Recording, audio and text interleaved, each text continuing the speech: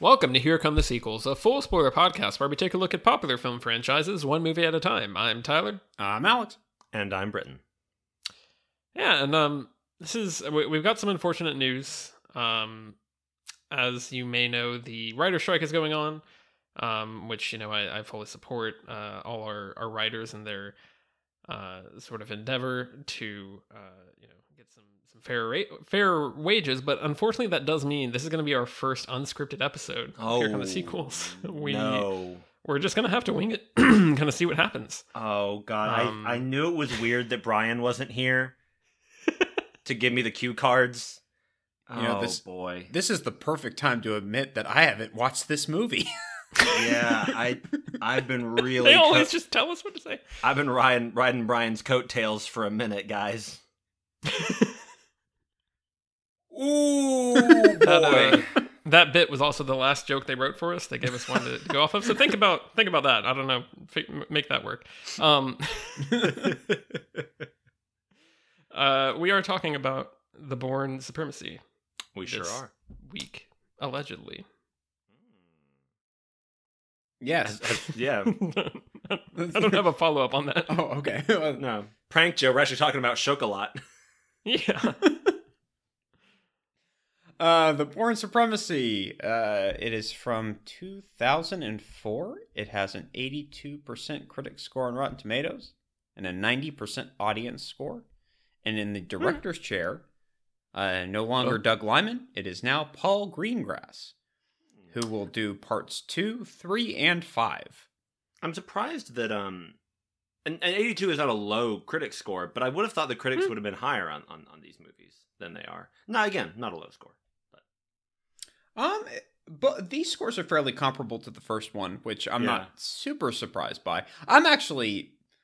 I'll be perfectly honest, I thought this movie was fine. There's a lot in terms of the technical side of things that I really liked. I felt the story was a bit of a downgrade, and I don't think this was made to be like a two-parter, kind of like what happens with like Back to the Future or the Matrix movies, where it's like you have your one really successful movie, and then you've got the two that are kind of back-to-back, but they're like kind of built as one story. Yeah. I don't think that's really the case with this. I think they were just like, we're just making another one. Yeah. It's weird because I feel like the first movie feels like I don't know. I mean, like it's self-contained, like it's its own action movie. This one is so different in style and also feels almost a little bit smaller. Yeah. In a way that almost makes it feel like this is the one that should have been like, oh, we made the one movie and then that was really successful, so we went and made two more. Sure. Like both of these movies feel like that, which is interesting, and maybe is how it helps it kind of continue to be a fresh franchise for at least a little while, by not really going through some of those pitfalls. But yeah, I had that thought. I do feel like on the one hand, it avoids the sequelitis problem where it's just like, we're just repeating what the first one was. It kind of it sidesteps that. He doesn't get bonked out of the head with a coconut at the beginning of the movie and is like, what? And Marie goes, a new love interest. Marie's like, here we go again. He does fall into the water and sad things happen, but beyond that. He does. Right. But then on the other hand, kind of the negative side of this, I don't know if it was just like my experience watching it this time. It felt kind of like half a movie. It felt like there wasn't enough meat on the bone in terms of the story. I kind of appreciated it not, because I feel like a lot of sequelitis means we go too big. Sure. Yeah. Like, which in some cases I understand the Bellas have to not just perform for a college championship a cappella. Like, I get that you want to raise it a little bit.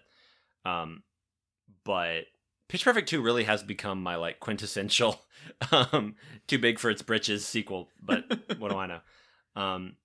I don't hate it, but so I kind of respect that it still felt fairly contained, while at the same time, and I wonder almost if it's not so much that it felt smaller to me as it just because the camera is so everything's tighter, everything's closer. It's not there are wide shots. We don't have as many like vistas or what have you as in the previous movie. So yeah. Is the movie? I guess it can't be entirely handheld. but it goes for A the lot feeling of it is handheld, everything being handheld, including some of the bigger shots as well. Yeah. Like it goes for like this is looking up from above, while it's like still kind of that unsteady approach. But speaking of close, go ahead. Oh, I was going to say, let's get close by learning about this movie. What? Okay. We've had better segues. We have had. And I'll just dive on into the synopsis for The Bourne Supremacy, which reads thus. Jason Bourne, Matt Damon, is living in India when he is framed by Russian agent Carl Urban, for the theft of millions from the CIA. Kirill begins to pursue Bourne, intending to assassinate him, but while Bourne and his girlfriend Marie, Franca Potenta, are on the run, a shot meant for him kills her instead. Oh boy. Vowing revenge, Bourne sets out to prove his innocence and bring the culprits to justice, but he has to evade CIA head Pamela Landry, Joan Allen, who is convinced he is guilty. All right, and that's accurate and real.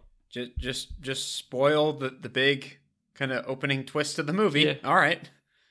Yeah, once it opened with them being happy, I was like, oh, she's dead. Yeah. She's gonna die. They're happy. And I both understand why that is the catalyst for the rest of the movie, and I like that he and Julia Stiles didn't become a love couple, you know, like you humans say. You know, with their mouth kissing. I think we should retire you are a good woman, I am good man, and just replace it with a love couple. These are a love couple. But I'm glad that didn't happen. But I just don't like that Marie died. That just felt so like, come on, movie. I think especially, I mean, you compare it to... when was Mission Impossible 3? 2006, so 2 years after this. Yeah, like, that also one... with Michelle Monaghan. Right, yes. Yeah, I know. The first one we have Walton Goggins just sitting there working on computers. Literally, Michelle Monaghan is our Walton Goggins, this movie, of just like the person who doesn't really do a whole lot, but they are there and have some lines because they're behind the computer. I hope every movie has a future breakout brunette who's really talented. I was going to say, I can't wait to get to Bourne Ultimatum and James McAvoy is just sitting there. Yeah. Where did that come from? Which, this is like Michelle Monaghan is in this Mission Impossible 3. What's the... I had it on the tip of my tongue. Kiss Kiss Bang Bang. Eagle Eye. Oh, Eagle Eye, Eye. Which HBO Max kept telling me to watch after I watched these. Yeah, why not? Yeah, we should do that. We could. We should go check it out. Hey, come on. We'll check it out alongside Vantage Point. As Shia LaBeouf would say. I'm going to dredge up... No, you know what it is I'm going to get... I want to see that. I want to see... Vantage Point, I want to see Source Code. Okay. These are 3 action movies. I guess Source Code's maybe a little bit different, but I want those 3. Yeah. And I think she's in that. Yes, she is. I think that's why it was on my mind. So, like, well, there you go. She's not in Vantage Point, but it's fine. I think we should do a trilogy of that. I'm just pitching that live on the podcast here. That, like, 3 movies that stick in my brain from when I was younger. Does this mean we also... Sorry, Britton. No, I was going to say, as Shia LaBeouf would say, we have to go to those movies. Does this also mean we need to watch iRobot because it has Shia LaBeouf and Bridget Moynihan? No. Wait, he's in that? Yes, he is. When? Not allowed. He's like the goofy side character that's friends with Will Smith, and then he like helps lead the human revolution against the robots at the end. I did not know that. Yeah, spoilers. Wow. I know what I'm thinking. I'm thinking of I Am Legend. Okay. Oh yeah, no, he showed up as one of the vampires. Sure, yeah. No, but what I was gonna say was, she was also in Kiss Kiss Bang Bang around this time. Yeah, it's like a real movie. Like this is, I feel like she has like a 3-year window. Yeah, where she really like it seems like she's gonna be around a lot longer, and then since then she's kind of like. Mostly on smaller projects and like some TV work and stuff. It's just a little sad. I feel like she's great. I like Michelle Monaghan. Totally, she should come back for things. Get her in an MCU, as I say. There it is. Sue Storm. Yeah, well, maybe the Beyonder. Yeah. Why not? Come on. Anyway, this is a time where she is around. Yeah. Looping us back around to the original point, as we sort of had a tangent within the tangent here. The Mission Impossible movies handle her well, where she almost dies, but then kind of like they're able to keep her around, and so like they kind of establish the stakes and then have that be like the reason why she's no longer in them, right? Which I think works really well. And I mean they haven't killed her off in any of those, if I'm not mistaken. Yeah, I assume they wouldn't. Probably they'll end up finishing with Ethan, whoever, man with a last name, getting to be with her or whatever, because he'll stop being a spy or whatever.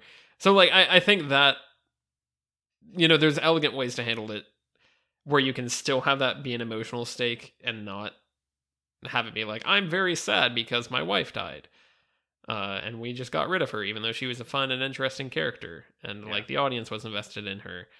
We're just turning her into only the guy being sad about her. That's her purpose now. Yeah. It's fridging her. It's totally the classic, just like kill off usually the female love interest to give some stakes to the male. Like I agree. It gives me shades of Alien 3. That does some very similar things, and we talked about that quite a bit when talking about that movie. Like sometimes you get these sequels that are just like, we don't want anything to do with the past one, so we're going to wipe the board clean, and that involves doing things that are really annoying. If I could throw out another example where the love interest could have easily died in the opening action sequence and then survives to the rest of the movie, No Time to Die. There you go. Deadpool 2. That did come to my mind because we're talking about this sort of thing, but that's a whole another discussion. Whole other can of Manx. I have a feeling that if we were like, oh, we're going to do another review for Deadpool 2, we're going to give it another try, I feel like Tyler and I would both end up giving it an F. Like, yeah. I feel like it would not end well for Deadpool 2. Correct. Like good Deadpool luck, 2. Deadpool 3. We're pulling for you, buddy. Are talking about the Bourne Supremacy. Sure are. Well, yeah, but I say that though. I liked the rest of the movie. I just it's just like I wish they had found a different spark to like or maybe I don't know if she was like injured but didn't just die. And that's just, because she dies, and then Matt Damon's there under the underwater, and he just watches her sink, and then he's like, "Well, nobody's perfect," and then he goes back off on his adventure. Correct. I do think that they handle it about the best that they can. Sure. And by that I mean she actually gets some scenes at the beginning, she gets some dialogue, and it does feel like the same relationship where she's asking fairly logical questions, she's trying to be, there's a good back and forth between both of them. It feels fairly balanced. She gets to go shopping. That's as one does. And he does a run. True. As people sometimes do. I like to walk. I smell the roses, millennials. All respect to Jason Bourne, but I'm built different. The image of her body floating away has stuck with me for a long time. I think that is just dramatically speaking, that is amazing shot. And weirdly enough, this was my first experience with the Bourne movies. I saw this in the theater with my dad. And so I had no idea what was going on. And so the two things that I remember sticking with me is kind of her body floating away and just the crazy taxi cab chase at the end. But we can talk about that. Yeah. But yeah, I think it gives. It doesn't feel so callous that it's just opening scene, we kill her off, and she gets 2 lines of dialogue. It doesn't feel that rough, but it's still not ideal, just because one of the things that I like so much about the first movie was their back and forth, and the fact that carried so much of the movie. And Bourne is in his head so much in this movie, and he does have conversations with other people. He talks to the last of the Treadstone assassins. He talks to Pamela on the phone a couple times. He talks to Nikki. but so much of the movie he's just in his head having flashbacks. And I'm like, it's not quite as compelling to me until you get to the end and he tells the Russian girl that he killed her parents. And I'm like, oh, this is a really good scene. I don't know if it fits this movie. I don't know if this movie was leading up to that.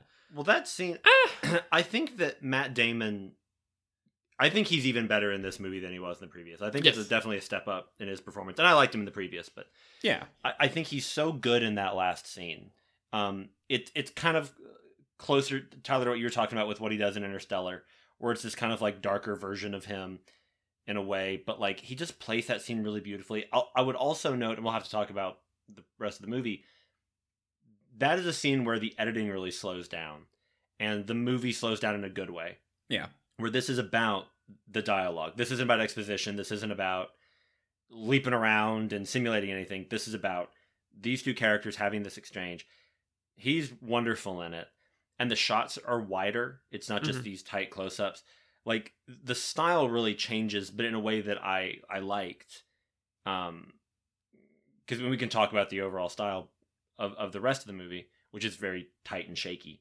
But I like that in this one, it just slowed down. It was like still shots, one, him, then her, then him. I thought that worked really beautifully. I think it's a really, really good performance from him. Just throughout the whole movie, I thought he was really, really good in it. Yeah, I think despite my reservations about him not talking as much, I think he does great with the physical acting yet again. He just knows how to carry himself. And he's not having to play so much the naive side that he was in the first movie, where he's just trying to rediscover himself and what's going on. This one is a lot more, I've got to get my hands dirty. I'm a man of action now, and kind of playing up the physical side even more. I think he's he is carrying this movie. Yeah, not to say that it's terrible, but just by virtue of this being his role, he is carrying it. Yeah. I think that's what threw me off about the first one. I talked about that a bit. That like this and Ultimatum are the two that like stick in my brain as far as his performance and how he is in those. I think he does a really great job showing himself slip back into the assassin, like always one step ahead mode. The script, I think it's really smart in that way. It gives some ways for the character to be really proactive and like do some really smart stuff that helps show that he has these instincts and that he has this training that kick in and allow him to do some really insane things. And that's why he was such a good assassin, and that whole deal works really well and comes to light really well in this. And I found him very effective at getting to that and recreating that version of the character that we never got to see. I think it works quite well, and I think the ending does sort of help to soften the fact that so much of the movie is predicated on his wife gets shot and just unceremoniously kind of taken out of the movie. Because I did feel like the entire movie is about him grappling with what he had done in his past and then coming to a conclusion of like, I need to confront the people that I hurt. Obviously he's not necessarily going and finding every single person who is affected by all the people he may or may not have killed, but he has this one specific memory that's coming back to him of what he did. And he's like, I can make this one thing not even right, but I can give catharsis. And like, I understand the importance of that and the importance of like being able to kind of put a bow on the cause of your grief. Obviously he kind of restores maybe get into it a little bit more, but he restores the, I guess, reputation or the way that this younger girl feels about her parents dying, because she was always told that they had shot each other and it was a whole mess, and like, basically was like a dispute and not them being killed in cold blood in their home. So like, or in their apartment. So like that, I think all comes together and ties together really well to make a really nice character journey for him. But I feel like that I almost wonder if it would have been better not to see her at all, see Marie at all. Like, there's a part of me that's like, what if he just had that explained at the beginning of the movie, and we're just upfront about it, of her, not being in the movie again. I don't know. It feels like just a decision that's not a good idea, and there's not really. This is probably about as good as you could handle it, but there's not really a good way to handle it. And that is frustrating. I think overall my biggest issue with the movie is I feel like the Bourne character arc is running up against the plot of the movie, and they're kind of butting heads for who's in control. And tell me if I'm missing something, because this involves like spy plot details, and maybe I was missing some things. So if I am, fair enough. So Bourne, the whole idea is that over the past couple of years while he's been in hiding, he's starting to get glimpses and flashbacks to previous missions. And there's one particular one that he keeps coming back to, which is apparently his first mission that gets him into Treadstone. And also I really like that we have Conklin in the flashbacks. Mm-hmm. That's really nice that Chris Cooper shows up, even, he's just kind of sitting there in a car, just saying a few lines. Like blurry shot. But I like it. Like, you can tell that it's him. But Bourne's having these clear memories, and like when he confronts Nikki about it, and he's like, "Why was I there? What was the mission?" And she's like, "I have no idea. That was off the books. If you were there, that's not anything I know about." And it turns out that he was ordered by Conklin, who above him would be Brian Cox's character Abbott. Mm-hmm. And the Russian oil baron as well. Yes. Gretkov, I think, is his name. And basically they're doing corrupt shenanigans, and they want him to kill Nevsky, who is a Russian politician who's trying to get rid of corruption. Specifically is trying to, I think, block some of the power the oil business has in Russia. Yeah. And basically, Bourne's mission is to go in and assassinate him. His wife is there. Bourne didn't know about that, so that's why he stages it. He kills them both and then stages it like they shot each other. So that's Bourne is trying to discover this event and what happened and what he did. That is half the plot.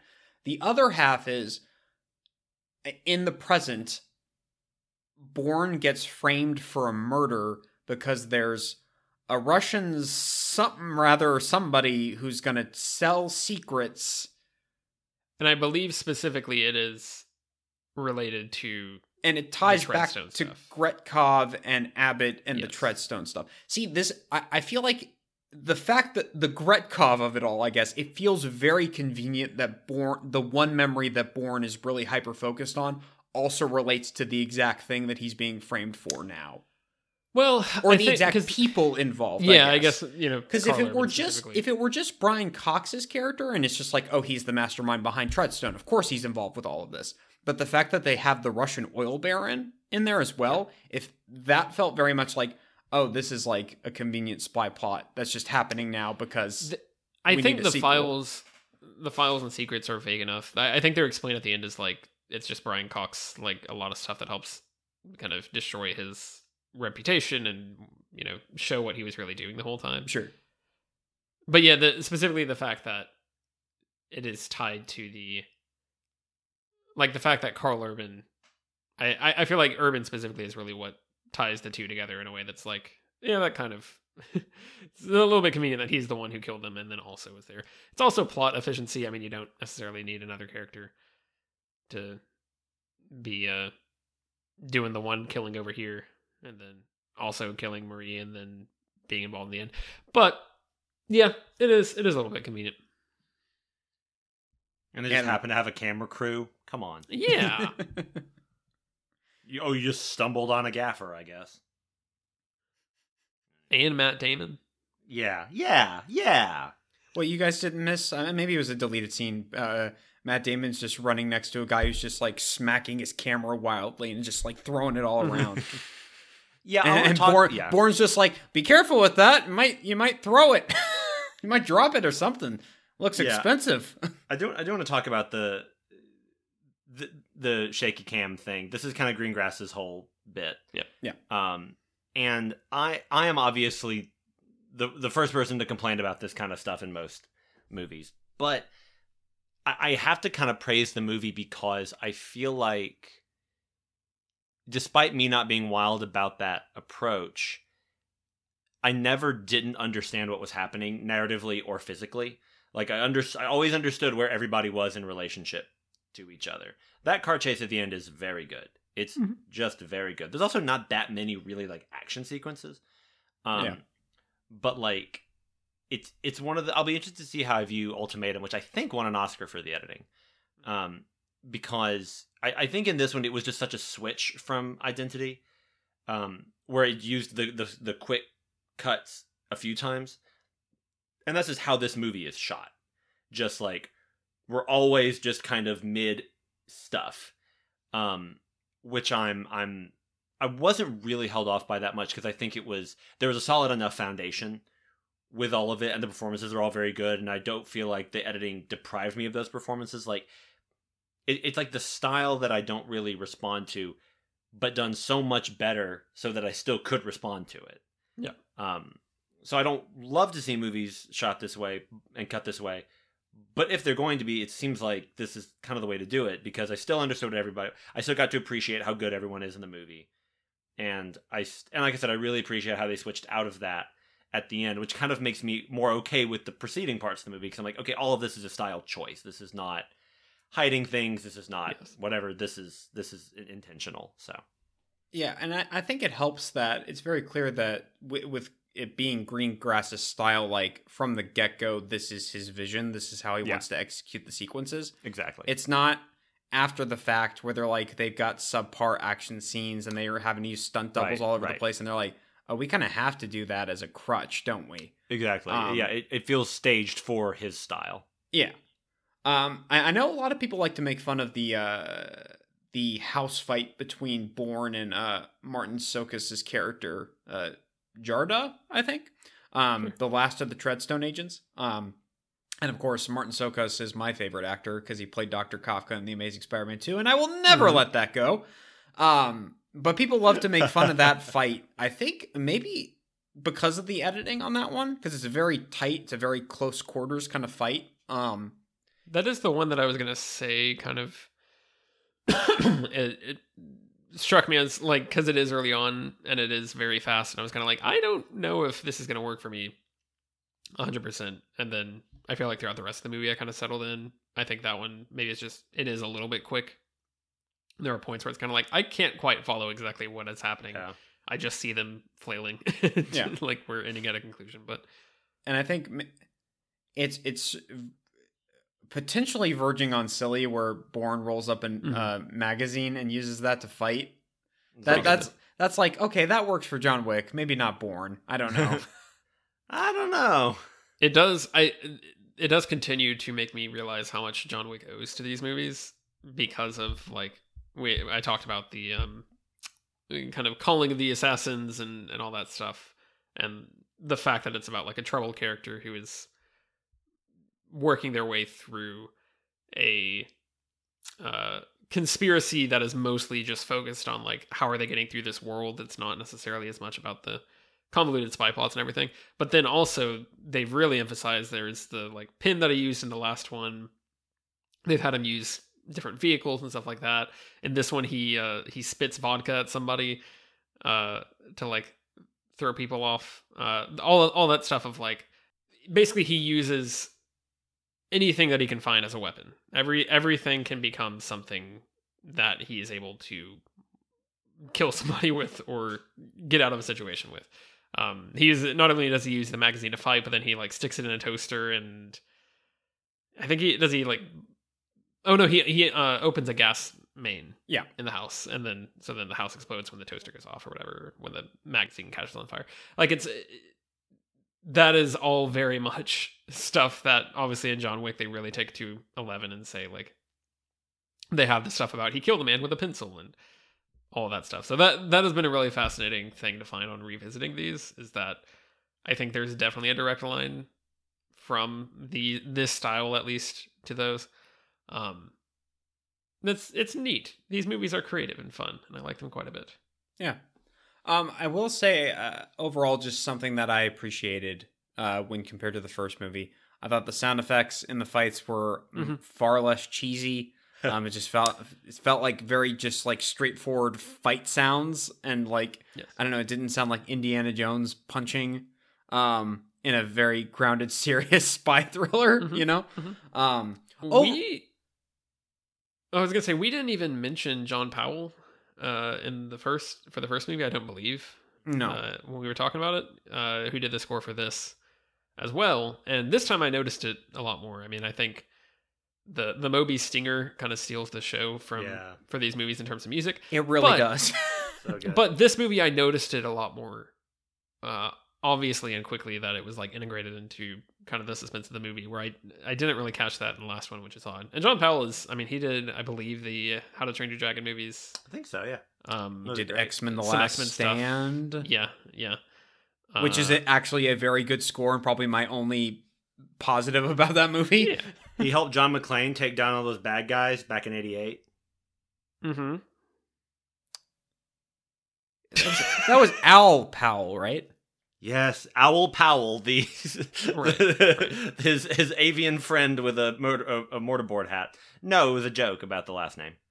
No, I was genuinely I couldn't remember his name. It's like John Powell's score is pretty good indeed. Alex, what were you saying? What was I saying? Yeah. We podcast good around here. I just feel that Paul Greengrass's style fits this material perfectly. Yes. And I don't know if Doug Liman chose to walk away. I know he's got an executive producing credit on this, but I don't know how much of a say he had in any of this. I don't know the reason that he walked. Maybe the studio had trouble with him on the first one. I don't know what the story is. But I kind of wish that Paul Greengrass had done the first one, because I feel like, particularly, I feel like this one is kind of an even trade-off with the first, in terms of, I like the story more in the first movie, but I like the style and the execution a lot more in this. Yeah. He was probably in pre-production for Mr. and Mrs. Smith, or directing 2 episodes of The OC. Yeah, that's probably it. This movie definitely, it is more of a true, like, there is, I don't know how to say this in a non-pretentious way. There's a real consideration to the style, and the editing, the way it's shot, everything about it is really cinematically unique and interesting. And obviously that becomes kind of Greengrass's trademark. I don't know what he'd made up to this point. I feel like these really put him on the map. Well, I know that because not too long after this, or was it? I can't remember where it was. I think this was a couple years after this. He would make United 93. Yeah, I think it's after. Which I have not seen, but is apparently quite good, and I imagine quite harrowing. Yes. I believe the least controversial movie about 9/11. Probably. Which is not to say not controversial. Don't quote me on that. But we should all be watching Come From Away is really the point. Yes. Okay. I guess maybe that's actually... That's really... Maybe that. Go watch Come From Away. But having said that, because I know he got nominated for that one. And I can imagine this style working very well in that as well. And I think that Ultimatum will be easier for me because there won't be that stylistic shift. And it's not that Doug Liman, and we talked about this last week, he's made some really solid movies, but he's not a director who has this, like, really specific style. Yeah. It's like, he makes movies, some of them he makes quite well, but Greengrass does, it's the switch from, like, oh yeah, that's a movie, to, okay, this is a very specific way of making a movie. And it's going from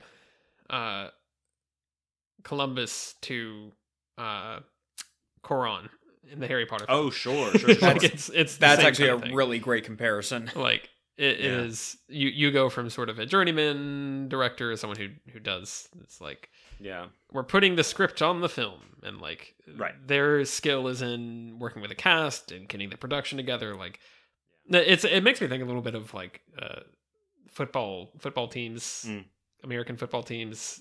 You got some coaches are like, I'm good at having the business together. Everything works. I hire good people, and I am someone who knows about football, but I'm not like the person getting in there. And then you have other coaches who are like, I'm going to go like coach individually everybody and specifically how I want them. Like I have a very specific vision for how to play the actual game, and like I apply that to all the players.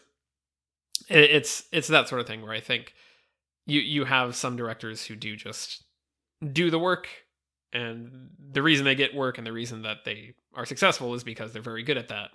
But then you have other directors like this where they do have such a sense for how to bring a vision to life and how to make something that is special and interesting.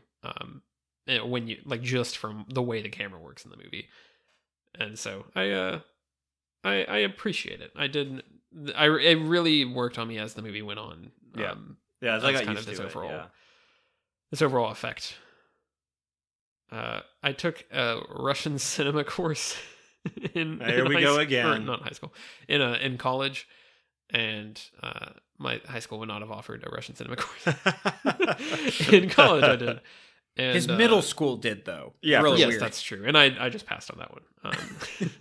I passed on that one to start taking Mandarin. He was like, share, but no. That is like the one takeaway I got from that, which I would not mention normally, but I'm going to go ahead and jump on this tangent because this is a movie with Russia in it. Well, there's a whole unit on Bourne Supremacy, I'm sure. Yes. But it talks one thing, one thing that is really central to like Russian theory of cinema is like having like combining different images together at the same time. But there's a specific word for it. I don't know what it is exactly, but it's like when you jump from one thing to the other, and then like having those things sandwiched together evokes a specific vision. And so that was something that was kind of on my mind, is like, this is a movie that is really using the language of cinema very effectively and is really like generating something out of that where you can jump from one thing to another. I mean, it almost gives me like comic book vibes. It's almost something like that where it's like you just get these really stylized, vivid shots of things, and it jumps between them so quickly and so rapidly, and like strings them all together in such a way that it's telling action through these like glimpses of what's going on. It's really impressive. Like I imagine that there are not many people. I mean, kind of like Michael Bay. There's not many people who can do it quite like that. It is a lot more difficult to pull off than you would realize. He's got an eye for things that Paul Greengrass. He's going places. He made Captain Phillips, right? Yes. Mm-hmm. That's a good. Which I need to see. I've not seen it. I put it on my watch list after this. Some of the best work Tom Hanks has done. He also made Mr. Rogers, the Tom Hanks Mr. Beautiful Rogers Day in the movie, Neighborhood. Right? Yeah, yeah. Paul Greengrass made that. Paul right? Greengrass made it. Yeah, it's all really close-up shots of Daniel Tiger. He also made Big. That was his first movie. Yeah.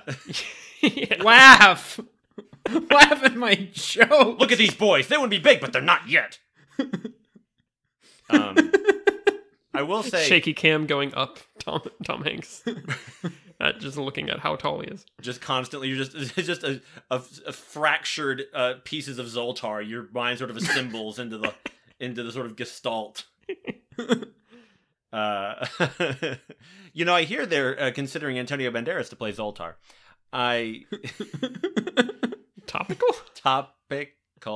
Topical on a rumor that might not happen, or is anything at all. Puss in Boots. Yes. At work recently, I said, "Hey, another movie that's better than you would think it is, Puss in Boots: The Last Wish," and then I just kind of explained why I liked it to my coworkers, who were very patient with me. But what I wanted to say, that last sequence of sentences there was sort of a Paul Greengrass style combination of things to and when you put it together, image. When you put it together, you get me. Carry on. Throw in something about Keira Knightley or whatever. Yeah. But I really do respect that he's able to have this, what could come off as very jumbled thing, but the performances still really do come through. Like I mentioned Matt Damon. Brian Cox is very good in this. Mm-hmm. And I know he's on Succession or whatever that show is. It's called Succession. I've watched the first season. But he's really good in this. I really like him in this. Joan Allen is very good in it as well.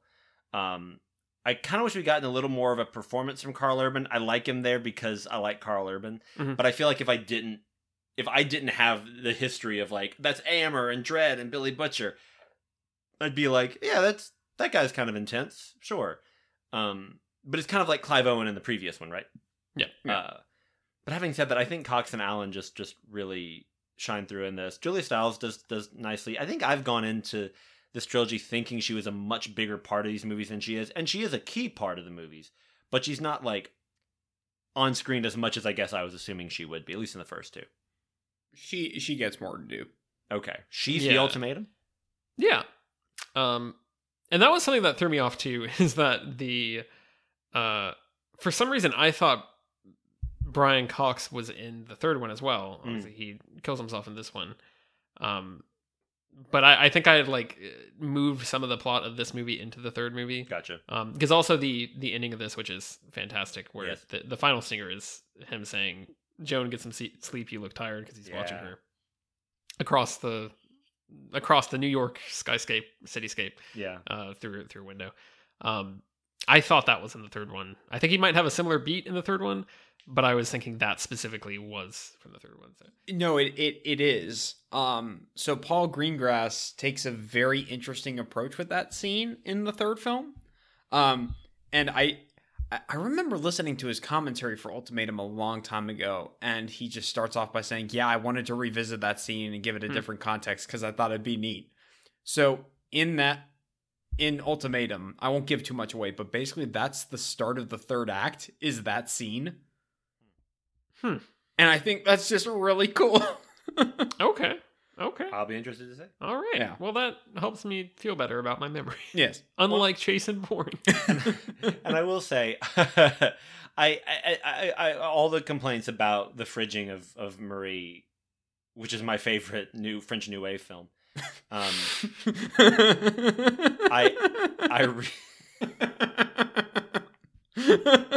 Godard really did something with that, I assume. I'm gonna get that poster on my wall. Oh man! Oh, the turtlenecks, so good. Really makes you think it's a good movie because there's turtlenecks. Like the Bourne Identity. Yeah, the Bourne Identity.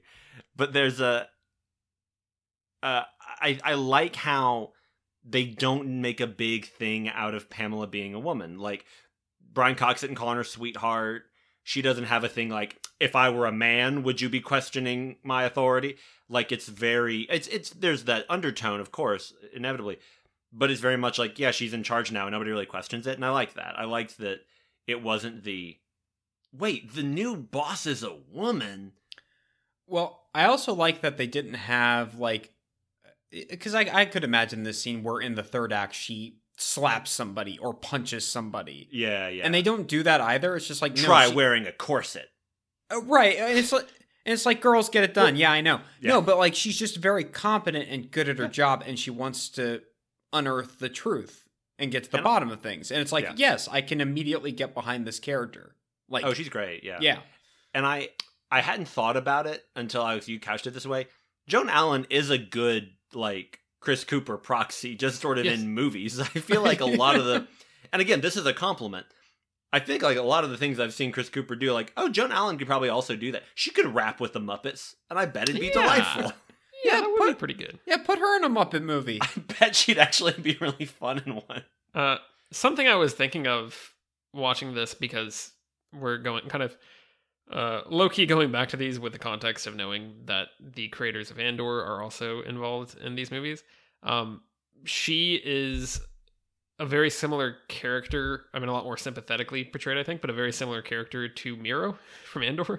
Oh, yeah. Sure. And that was something that I think continued to resonate with me about, like, we talked about last time, the politics, the power plays of, like, these organizations, the way they work is that people report to people, and they have to get their ideas across, and they have their motivations, and, like, they're driven by something, and are trying to make that thing happen within the structure of whatever bureaucracy. So that was really interesting to me. I had that thought of like, yeah, she's in a very similar place where it's like, she's going after our protagonist.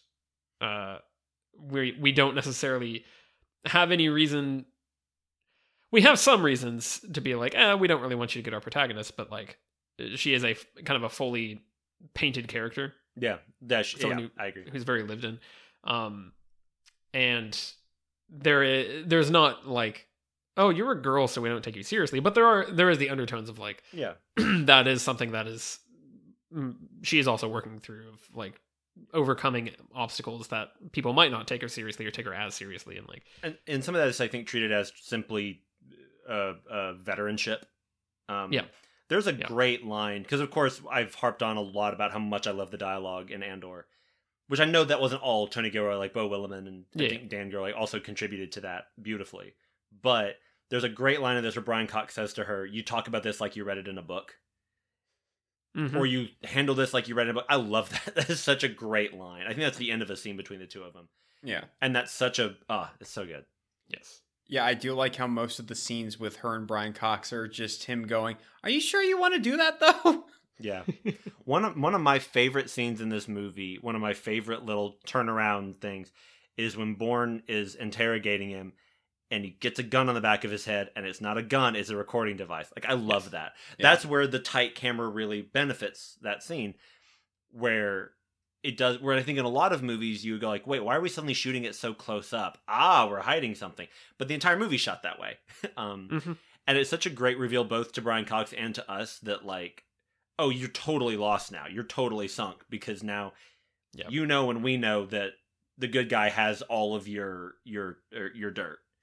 Yeah. So good. Yeah, I liked, despite kind of my reservations with kind of the two competing subplots, I did like just all the political stuff in this. I think it does a good job of it doesn't do much hand-holding, but I don't feel like it loses the audience all that much either. I think that there's maybe small places like understanding the deal of, oh, we're trying to pay off this informant who's going to give us this stuff, and we're going to, find out who's leaking secrets, or, something like that. But that's just kind of normal spy movie stuff. One thing I did want to touch on, I really like that the plot is Pamela having to go in and basically unearth Treadstone. Because just comparing it to Bond or the Mission Impossible movies, we've talked about this before. It's kind of ludicrous that, you watch like the Roger Moore Bond movies, and he just throws his name out willy-nilly, and everyone seems to know, oh, James Bond, super spy, got it. And I like how this movie is like, oh, what's this Treadstone project? It was buried? Who's this Jason Bourne guy? Like, it's not like... Yep. Oh my God, it's Jason Bourne. Like, everyone knows who he is. It's not that type of thing. It's like, no, this was a Black Ops program. Nobody would know that he exists aside from like a handful of people. I really like that, just kind of that more grounded approach, as opposed to kind of the more pop spy movies, where it's just like, they kind of just throw out their names. Whatever, it's fine. Yeah. Well, something that I can't believe I haven't talked about yet, when we've been talking about these movies, is the fact that he is a rogue agent the entire time. I've gone on many a spiel about how spy movies can't figure out a plot other than to make the agent rogue. Modern spy movies, at the very least. Yes.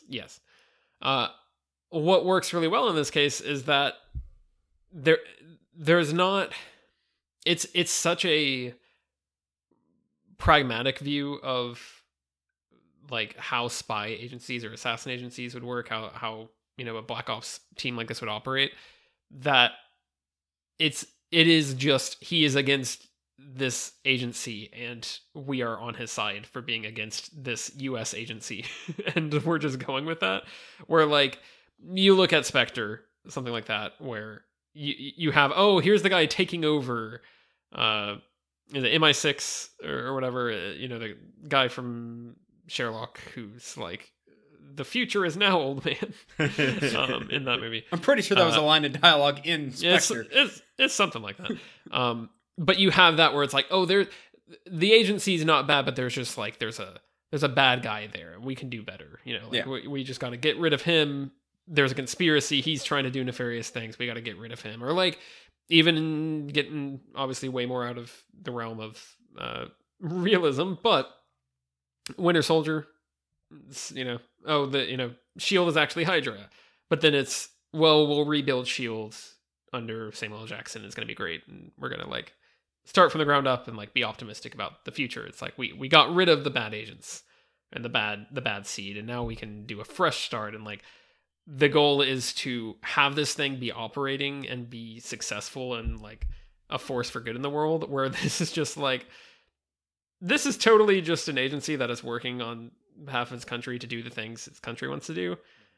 And it's not like there's no moralizing at all. It's just like, well, it's also not a take the system down kind of franchise. Yeah, it's just like, I'm going to resist what these people are doing to me. Yeah, and I am pretty well in my right to do so. I was a cog in the wheel. I got kicked out of the wheel. Now I got to avoid being crushed by the wheel. Yeah. Like it is, I think, a really refreshing approach to, and probably the most realistic feeling version of a rogue agent kind of story. So it does actually work really well, I think, in this case, where normally I'm like, oh my gosh, he's against them again. Like there's no point at which you're like, oh yeah, I think maybe the end of this will be that Bourne, rejoins the agency and now they're going to do things right. Like that's not, right. It's not on the table. That's not where we're going with this. Well, he's not trying to take down, like you said, the entire system. It's one group of people, it's one operation. Yeah. Well, for most of the movie, he's just like, I need to figure out why people killed Marie. Like, why are you still hunting me? Like, he doesn't even know. Like, I'm on vacation. Like, I'm being framed. I have to clear my name. Like, he doesn't even realize that until like 2/3 of the way through the movie. Yeah. I like the car chase. Oh, the car chase is so good. Like, those sounds are so visceral and crunchy. Well, the best part is, this is something where it's like, I remember there being a really cool car chase, but I don't remember just how cool it is, and it kind of comes out of nowhere, but in the best possible way. Like, you start that scene and you're like, oh, are we doing a car chase now? And then it's like the biggest, coolest car chase you've ever seen. And it's not like stylized in the sense of they're not driving super shiny like Lamborghini kind of cars. It's just like, I don't know, here's a car I found. All right, here's a car I found. Let's find each other. Yeah, it's really good. Also, like, there's a couple of scenes of, it's where Bourne like walks up and he's like pretending to be drunk, and when a cop comes over to check on him, he spits the booze out in his face. Yeah, it's great. I love Matt Damon. I also like just the very practical thing of he's been shot while he's driving, and he's got the vodka bottle and he's just pouring it on the wound.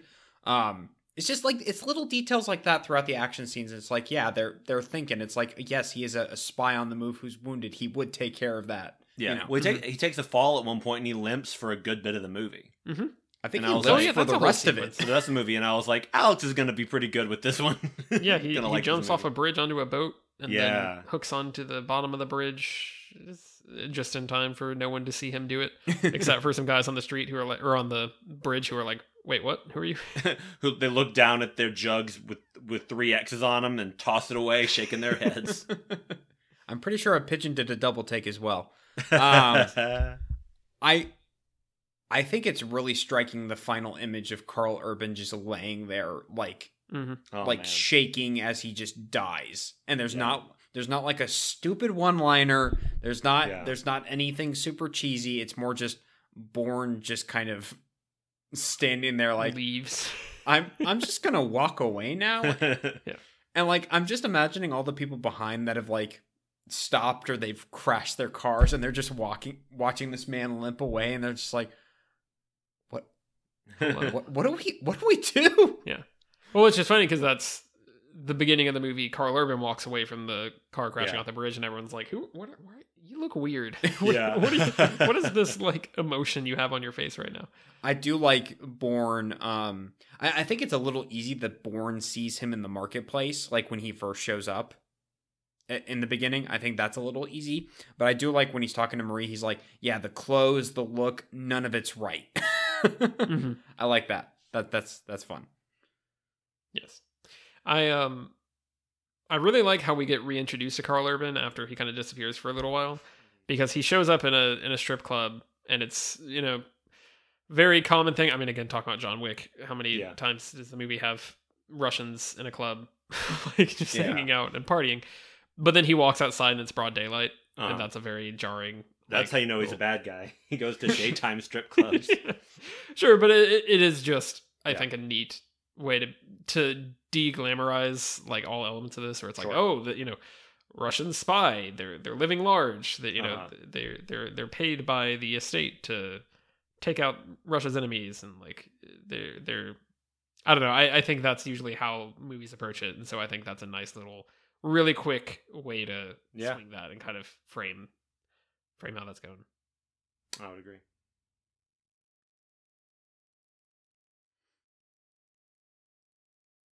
That Moby song still slaps. No, it's great. It's a very, very good song. Awesome. And it's I like that they have a credit song they reuse. I like that. Yeah. And but it's just like you're waiting. You're on the edge of your seat just in the final scene of like, I'm waiting for it to pop up. I'm waiting for it. Again, the third movie I know does it very effectively.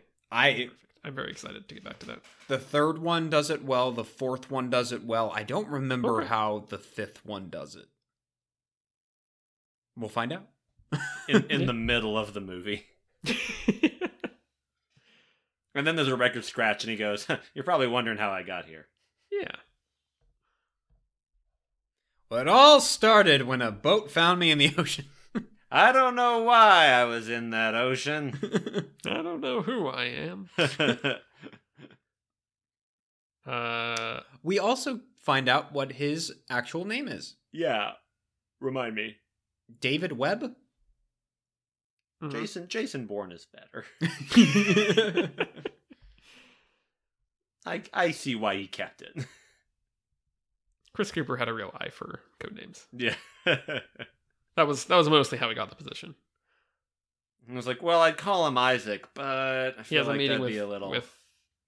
He has a meeting with Brian Cox, and then he's like...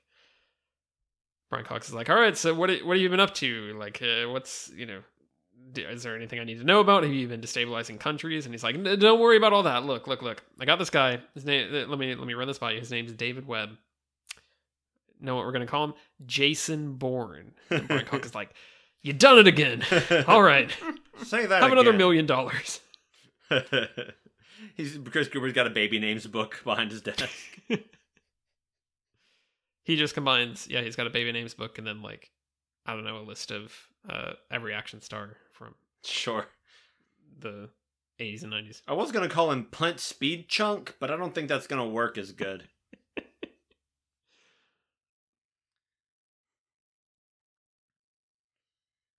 You guys want to Alex, what did I give the Bourne Identity?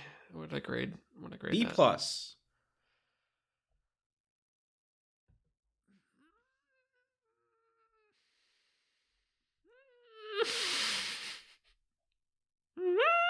Can you give that to me one more time? I need to write it down. Yeah, just I think it was a G flat. Modulate on the second phrase. I feel like I think I'm gonna go B+ again. I think I'm gonna land on the same grade. I think so far I'd put them both as things I very much liked and I thought were consistent with different strengths. I'm gonna go B-, do a little hop up for the previous. Oh gracious, excuse me. Yeah, I think y'all talked me into giving it a higher grade than I was planning. I'm gonna give it a B-, which is the same that I gave Bourne Identity as well. There you go. Yeah, I think it's just kind of an even trade-off. Like I said, I find the story more compelling in the first one, but I think the style is just, it is so in tune with this material. And this almost feels just like a test run for Paul Greengrass. And it's like, when he gets to Ultimatum, that's really like, he's in it. He's in his element. He knows exactly what he wants to do. So yeah, I'll be interested to see what goes on in there. Be a good time. Well, it's good that we have been discussing this movie and that Tyler leaked, much like a government agent would, my recommendation this week, because I'm doing another retconmendation. That's right. Oh. It's where I discuss a movie that has previously been discussed on the podcast, but for which I was not present. And this week I watched Captain America, the Winter Soldier, which is another movie whose title doesn't really fit the movie. There was a real moment there, I just want to say before you get into it, that I thought you were going to say you watched Eagle Eye, and I was very confused, but kind of happy about it. Britain's not a retconmendation so much. But yeah, I watched Captain America Winter Soldier, and my biggest takeaway about this movie was that it's not really about the Winter Soldier. And I think you should just the meaner angels of my nature say don't have the Winter Soldier in the movie at all, but because he's not really necessary to the plot, it's more about Steve's making it personal for him, because the crux of the plot really is the Hydra takeover stuff, right? And so I understand Winter Soldier, it's a catchier title, and it's not. I think you just changed the title because, and I've made it clear that I don't think Bucky's a compelling character. And I think these movies put too much on him before that character can carry it. More to come in a future recommendation. But I do think that I just think you didn't really need to call it the Winter Soldier because it's not really about the Winter Soldier. Having said that, I do quite like the movie, but I'm going to get all my negative caveats out of the way first. I think it's a movie that doesn't do enough of any of the things that I like about it, but there are a lot of things that I like about it. I really love the relationship between Cap and Falcon. Wish we got more of it, though. Mm-hmm. I enjoyed the stuff about him living his life, being across the hallway from Emily Van Camp. Wish we got more of that. Loved the scene where he goes to the Smithsonian. I love all the stuff that's about him reckoning with being a soldier, reckoning with being a man out of time. Wish we got more of that. And so this movie is constantly doing things that I like and constantly making, and not just like suggesting them, but actually doing them. And I'm like, oh, I can see that you're doing it. I want more of it. And if you cut Bucky, we would get to do that. But I also felt like the action sequences get better throughout the movie. Early on, I don't really like the early action sequences, though there is a scene where, much like in Bourne Identity, Natasha is falling down a high drop and she shoots the guy as she goes down. Sorry, are you shaming Batroc right now? Batroc? Batroc. Batroc. Batroc. I've only ever read it in the comic books, but he's the guy that does all the flips and the kicks. Oh, the one-on-one on the boat. Yeah. Oh no, I like that scene just fine. Okay. I just have to verify. No, not that one. But this movie really is very Bourne. Mm-hmm. In that it's about a soldier who loses his memory, and there's other stuff. But also, there's a whole car chase takedown of Nick Fury that I really love the ideas in it. I was really frustrated with how it was put across. Mm. I feel like it's really clumsy and the editing is weird and the shots are weird. Like, I just didn't like how it was shot. But by the third act, I think all those fight scenes look great. I love all the stuff with the helicarrier. I love all the explosions and the jumping around. I love Sam flying around. I love all the love. I really enjoy all the fight scenes at the end.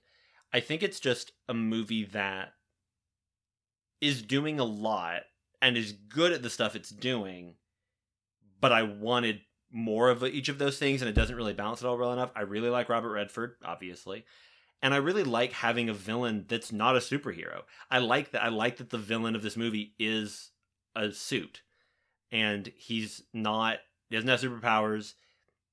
It's just Robert Redford hearkening back to All the President's Men and 3 Days of the Condor and all that business. I think it functions pretty well as a political thriller.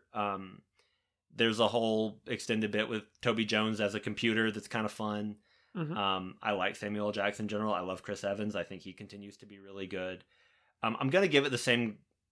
I gave A- to First Avenger, yes? B+.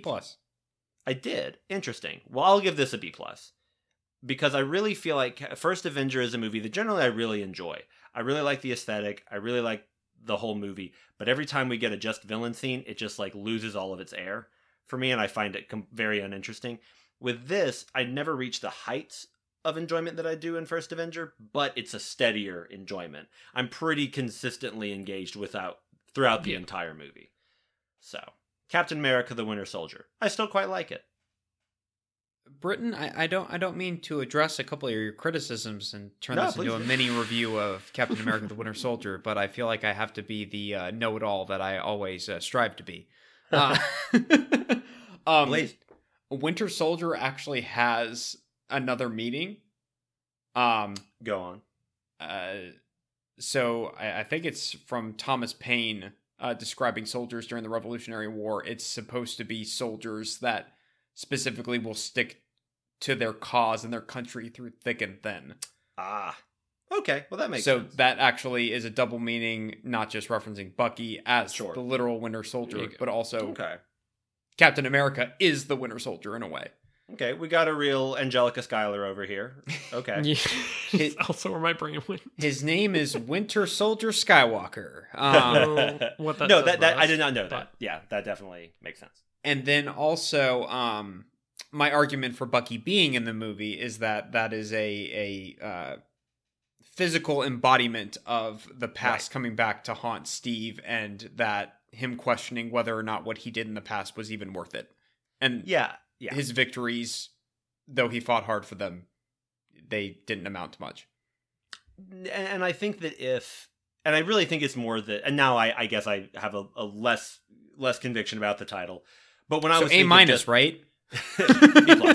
But still, when I was only thinking of the title as a reference to the character, it felt like the whole movie based around this one. I see why the character is in the movie, but it would almost be like if they named Wakanda Forever, Here Comes Namor, or something. It'd be like, sure. Well, yeah, Namor's a big part of this, but it's not really like explicitly about Namor. Black Panther, the Submariner. Well, Shuri goes underwater. Well, I was gonna say, like, if Civil War was like Civil War, Rise of the Black Panther. Sure, like, yeah, that is a big part of it. Civil War, Crossbones is here. I could see the concern there. Yeah. Yeah, but so and we know I obviously have my claws out for Bucky, kind of like Black Panther. Yeah. I mean, that's a good MCU reference there. I was gonna say I can debate you about some things. I'm not gonna argue with you about Bucky. Like, I'll leave that where it lies, sir. I think those are very fair arguments for those implementations. Absolutely. I think I talked about this way back when we reviewed it, but that is definitely a movie that, if I'm not watching it, it kind of fades for me a little bit. I'm like, yeah, it's good. I don't totally get all the love for it when I'm watching it. I'm like, oh yeah, this is really good. I really like it. I will, I'm sure rewatch it at some point in my life. And I think, again, we'll still go like, yeah, this is fun. I like this movie. Mm. And that's kind of why I wish it did more of those things, because it is constantly pleasing me. So, what do y'all have? My recommendation is Nick and Nora's Infinite Playlist. Hey, I remember that. I can't remember if I've recommended it before, because I know I don't think so. I have only watched it within the past, 2 or 3 years. Days. Basically, it's a romantic comedy from about 15 years ago with Kat Dennings and Michael Cera. And it's just like a really cute, earnest story about these two kids in New York that fall in love during this crazy night out on the town. And they bond over indie and alt-rock music, so obviously I was enjoying that quite a bit. There's a lot of really good songs on the soundtrack. Meanwhile, they're kind of trying to get over past relationships that have kind of been very toxic, and so they finally found another person that they can fully connect with. It's just like really sweet, and it's only like 90 minutes. I will say it does play up some of the raunchy, like, frat boy humor a bit too much in places. There's like 2 or 3 jokes where I'm like, I wouldn't have done that. But aside from that stuff, I really, really like that movie. Nick and Nora's Infinite Playlist. It's cute. Probably a good date movie. I don't know. I've never seen it, but I remember a lot of my circle at the time seeing it and enjoying it. I think I started it and didn't get super far in it a ways back. At some point I should give it another shot. But I think maybe some of the humor did throw me off a little, so maybe that's the problem. It's cool seeing Kat Dennings give a performance instead of just a bunch of quips. Yeah, she's great.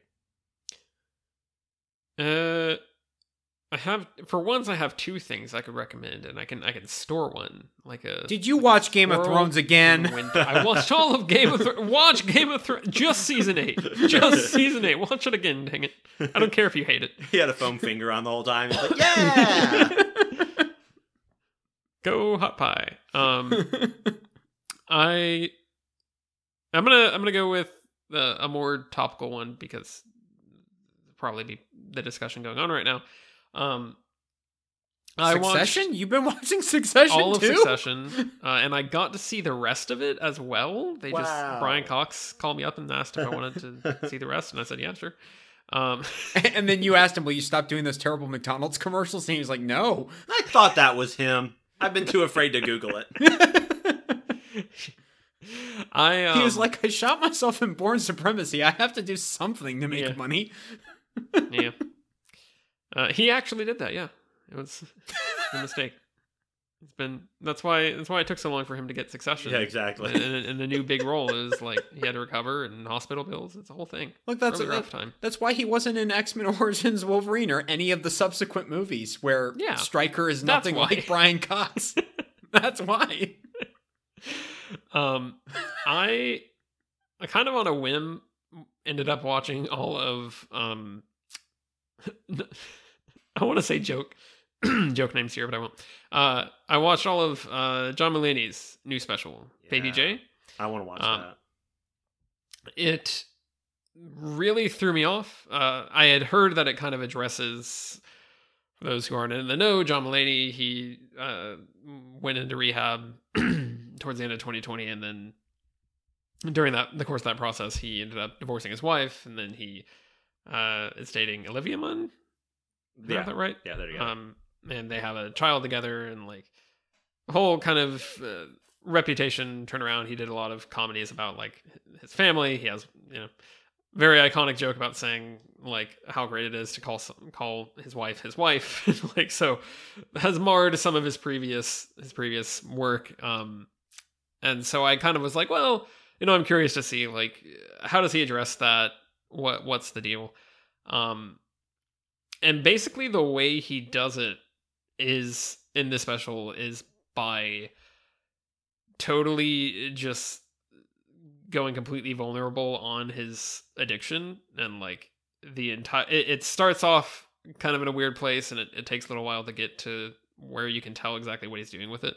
But it is totally just living in the fact that he was kind of a very desperate person for a long time and was hiding it very well. It's not something that made me laugh out loud a bunch. I think there are bits that are funny, but I think it's almost sort of a Bo Burnham's Inside situation where by the end of it, I'm like, I have more feelings than I expected to leave that with.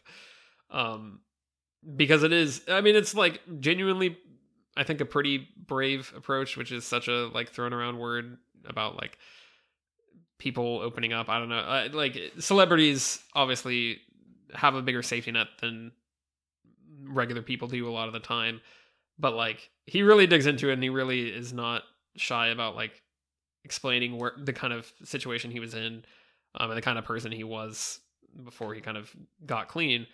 And it ended up being something that I found very like inspiring to an extent. I don't know. It is not at all what I expected. I really think he could have just tried to like hand wave it and be like, I'm just the fun comedian. I'm, gonna mostly just find other material and I'll talk about my childhood or whatever and move on. And like, that's absolutely not what he does. Like he sits in there and like paints a really rough picture of himself before he went into rehab, and like in the process of him going into that. That ended up like I just was not expecting it to go that. I figured he might like address it a little bit and make some jokes about it, move on and then get back to his usual shtick. But I found it really compelling. It probably was not as funny as some of his previous ones have been for me, but I kind of just enjoyed hearing the story of what he went through and like found it really insightful.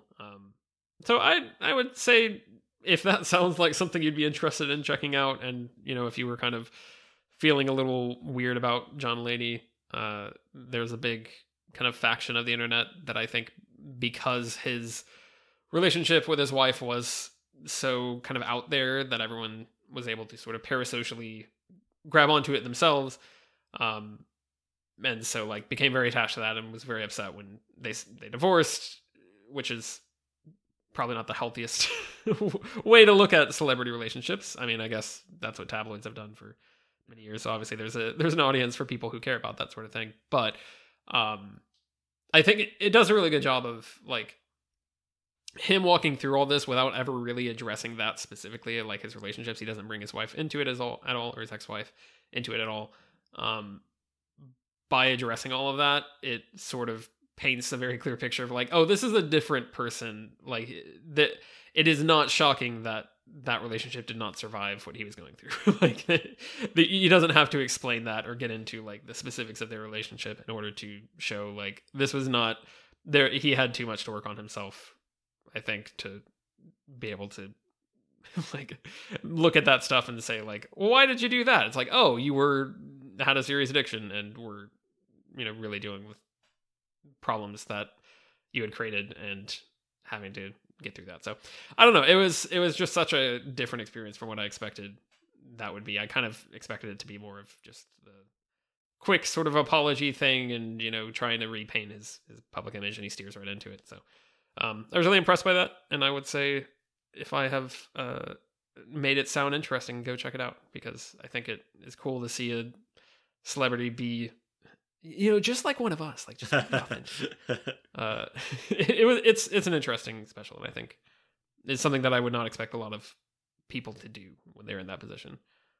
Yeah, I wanted to watch it anyway, but now even more so. That definitely sounds like I would enjoy it. And I bet I'll enjoy our next movie too, The Bourne Ultimatum. Yeah, that's a transition. We should, Britton, you and I should each watch them back to back. And just Baby J and Bourne Ultimatum? Yeah. Okay, so which one would you prefer to watch first? And then I'll do the opposite. Start them at the same time in 2 different shifts. We'll see. We'll see who has the better viewing experience. Yeah. And I'll go watch Game of Thrones. I set it up. Well, don't watch Vantage Point before us. We all have to watch. We have to switch and watch Vantage Point in each other's homes, so we have a different vantage point on the movie. We each watch Vantage Point 3 times on 3 different devices. It's one person watches it on TV, another on a laptop, another on their phone. Yeah. Yes. And then we all... Well, interesting, because Dennis Quaid on a computer. Totally different Quaid. If you want to find out when we're talking about Vantage Point, you can find us online at herecomthesequels.blogspot.com. You can find us on Twitter at HCTSequels. You can email us at herecomthesequels@gmail.com. We are on Spotify. We're on Apple Podcasts. We're on all this stuff. Give us a like. Give us a subscribe. Tell us you love us. We crave your attention. I think I've said that before. But it's still true. It is. We're still here. We are still here, and we will still is the takeaway. I don't think we have any podcast mail. So please send us podcast mail. I don't care what it is. Just like, let us know you're out there. Yeah. We're here. Let us know that you're here. Yeah. I'm checking our junk folder. A letter from the president. Stop Evil talking about Lincoln. Taft. Ghost of Taft. I got nothing. We like there is more spam, but none of it is sticking out to me. We like to build up our weird podcast mythology around weird variants of presidents, don't we? Yeah, that's a thing. Yeah. Well, you can maybe find out if we bring a president up in next week's episode. Bourne Ultimatum. I've been Alex. That's a good bet. Yeah. Coming at you, Herbert Hoover. I've been Britain. I've been Tyler, and my favorite president is Woodrow Wilson. And you're having a good night. Who watches the Hoovers?